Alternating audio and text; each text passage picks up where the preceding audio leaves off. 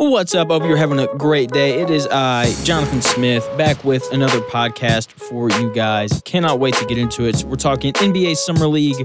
What can we take from that? What is something concrete we can use in arguments and actually apply to the upcoming NBA season? And then ESPN released a list of the top 10 quarterbacks in the NFL according to 50 different executives.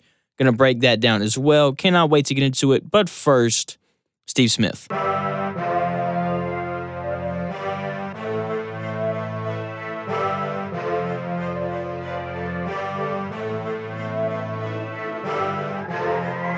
Ice up, son. Ice up. Thank you, Steve. Now let's get into it. What does the Summer League mean? What can we take away from these, 6, 7, 8 games we're going to see from these young guys? And it's interesting, right? Because you're looking at a bunch of players that you don't really know. It's definitely a higher level of play compared to college basketball, which is where all these rookies are coming from. You're playing against guys who have been in the league for a couple of years. That and obviously, all the other rookies in your class. One of the things I will say that I like seeing is these older guys who come back and play, and you're kind of able to see them in these different roles, right? Taking more shots. You get to kind of see what they've been working on and what they've added to their game. But with that being said, how much of this is really real? Okay, only 75% of guys that play in the NBA Summer League will never make an NBA roster. But like I said, this is definitely a step above college basketball, not only in talent, but the style of play is so much more like the NBA. Obviously, the talent level isn't as high as the NBA itself. So what can we take away? This is what I believe we can take away so far from what we've seen amongst the top 5 picks in this year's draft. I may touch on some of the other guys kind of as we get into it. But the way I see it as of right now, Paolo and Chet are hands down the 2 best rookies that we've seen as of today. They just look different, okay? Paolo's ability to run offense as of right now is incredible. He can get to the bucket whenever he wants using his size against smaller defenders. He has the handle and athleticism to go by the bigger defenders. And the vision's there. His passing ability, I think, has been one of the more impressive parts of his games that we've seen so far through, the Summer League. And sadly, we're not going to see him anymore. The Magic have shut him down. So, he's just practicing for when he signs that huge conference or that huge contract, and he's able to sit out games in the future. That's a joke. Yeah, and also defensively, he looks way more engaged. Watching them play Houston, when you see him really get after Jabari Smith, it's really impressive. Whenever he wants to play defense, he's definitely going to have the ability to. So moving on to Chet, he's definitely a unicorn. Grabbing rebounds, then pushing the break, kind of like he's Draymond Green, is kind of wild considering, he's 7 feet tall. Shooting pull-up threes, the passing I think has been really good as well. The shot making's been a little inconsistent, but you can see why people love the ceiling on offense. He has the ability to do so many different things. Defensively, that's where he's been his best, blocking and altering shots on a consistent basis. His size has gotten him into some trouble. When they played against Memphis, they had the kid from La Tech who kind of bullied him a little bit. But as a whole, he's looked really good coming over from the weak side and doing things like that. And let's be honest, there aren't very many centers or power forwards in the NBA who have a postgame anyway. It's definitely a perimeter-oriented position. Joel Embiid is going to bully him, but Joel Embiid bullies everybody. Nikola Jokic is going to bully him, but Nikola Jokic bullies everybody, right? So people, when those clips came out of him getting bullied by the kid who's playing for Memphis, people, I think, overreacted to it just because there aren't a lot of guys in the league who are going to play with their back to the basket like that. Second tier of the rookies we've seen so far, I think, are Jaden Ivey and Keegan Murray amongst the top 5 picks. Jaden Ivey's clearly the best athlete on the floor in every game that he's played. That is one of the things that I think you can take away from the Summer League. You can quickly tell who are the elite athletes on the floor. And Jaden Ivey checks every single box for that. He's a little bit behind basketball-wise in terms of decision-making, but we have to remember that when he's playing, at the NBA level with Cade Cunningham, he's not going to be making the decisions. It's going to be Cade Cunningham doing all that. So Jaden Ivey, it's just go be athletic, go get to the rim, and, Cade can take care of the rest. The shooting, I think, has been a little lacking as well. But, he's got the athleticism to make up for it. And, as I said when I was doing all of my pre-draft stuff, the jump shot gets better for most NBA players. It just does. Even Rajon Rondo, he's improved. Really, the only player who hasn't improved his jump shot is Ben Simmons. And, he's a one-of-one kind of guy, it seems like, in that regard. So he's going to continue to get better. I'm really excited to kind of see what he does in Detroit. Detroit quickly becoming, one of the most fun teams I'm going to have watching on League Pass this year. Keegan Murray, guy is clearly NBA ready. He looks very polished. He can shoot the ball. He's smart. He looks like he can fit just into any offense in any role just because he's so skilled offensively. He's exactly what I think everybody thought he was going to be in the NBA. So final tier here, Jabari Smith. I'm worried. It's just Summer League. I get that. But he looks like an uncoordinated giraffe when he puts the ball on the floor. The shot looks good, though. I will say, the shot looks good. It's not falling super consistently right now, but it's going to at some point. His defensive abilities are clearly there with size and length, but the handle is much worse than advertised. And I don't like the idea of spending the 3rd overall pick on a guy who just ends up being Bridges from Phoenix.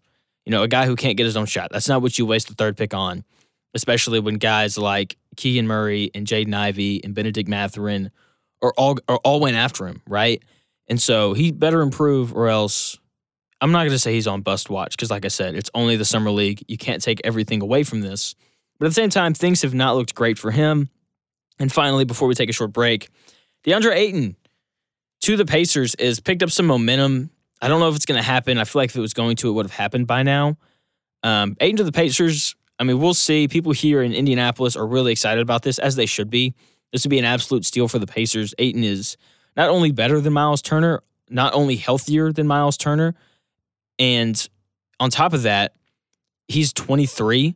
And when you look at the young core of the Pacers, he fits the timeline much, much better. They also have the cap space to pay for him or overpay for him even. So, yeah, a lot of things happening up here for Indianapolis. Also, Benedict Mathurin looks really good. Talk about a kid who can shoot the ball. Pacers fans should be really, really excited about him. So we're going to take a short break. When we come back, we're going to get into ESPN's top 10 quarterbacks voted on by 50 different executives across the NFL. Cannot wait to get into that, but we're going to take a short break first. So ESPN does these articles every year where they send out basically these voting sheets to all these different executives across the NFL, and they all anonymously vote on every single position in the NFL, kind of their top 10 players at that position. They let it off with the quarterbacks. Here is the list. Number 1, Aaron Rodgers. Number 2, Patrick Mahomes. Number 3, Josh Allen. 4th, Tom Brady. 5th, Joe Burrow. 6th, Matthew Stafford. 7th, Justin Herbert. Russell Wilson at 8. Deshaun Watson at 9. And Dak Prescott at 10. Honorable mention, in other words, just other guys who got votes. Lamar Jackson, Derek Carr, and Kyler Murray. I'll be honest, I have a couple of issues with this list.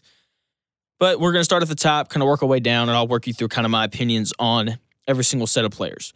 So I'll be honest, I like the top 3. I don't think you can really argue with it. You may want to change the order a bit. That's fine. I have no problem with that. If you put Josh Allen at 1, if you want to put Patrick Mahomes at 1, that's fine. But at the same time, Aaron Rodgers, I like him there. He's won back-to-back MVPs. Wouldn't be surprising if he won a 3rd one in a row this year. I'm totally fine with him having him at 1. Patrick Mahomes at 2, I think makes a lot of sense to me. Like I said, I'm cool if you have him at 1. Josh Allen at 3 makes a ton of sense as well. I don't think you can deny that these are currently the 3 best quarterbacks in the NFL.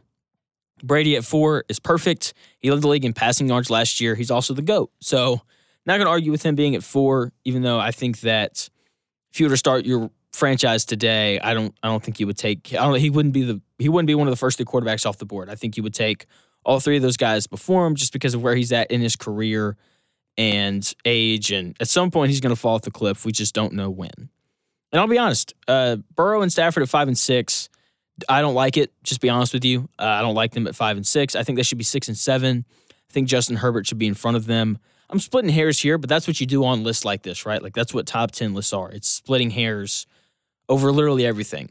So here's my case for Herbert. Herbert threw for over 5,000 yards last year with a rookie defensive-minded head coach with a lesser receiving core than both Burrow and Stafford has.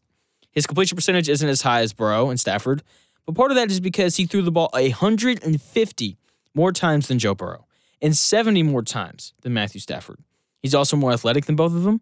Not as big of a deal, but I still think that it's a plus in today's day and age. I want a quarterback who can move. But at the same time, I get it. Matt Stafford won the Super Bowl. Burrow got to the Super Bowl behind a terrible offensive line. I'm not mad at it. Just like a personal preference.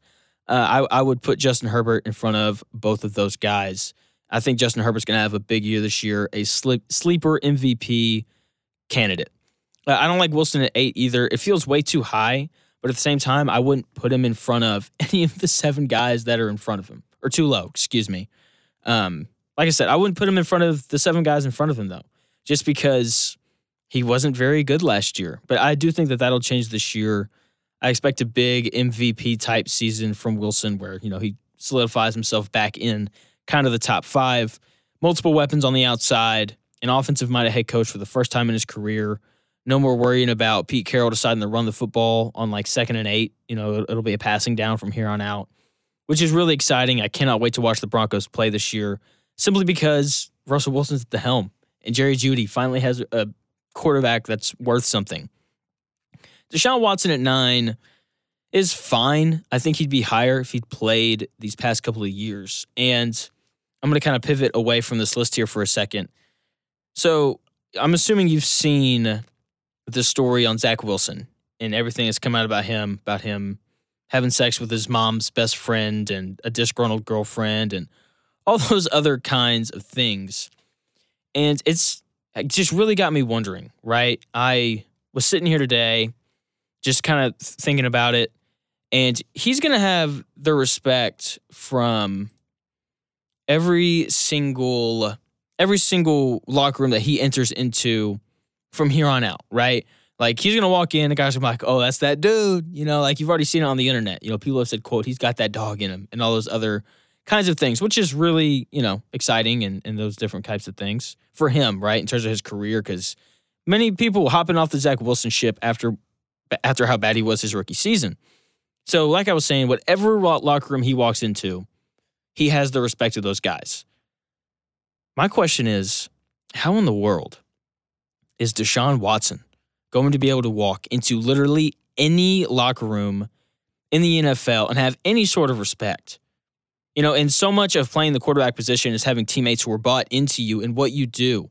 And I think it's really hard to do that when you have zero respect for the guy off the field, right? Even if he settles all these cases, the fact that there were 26 accusations says more than enough about him, about the kind of person that he is.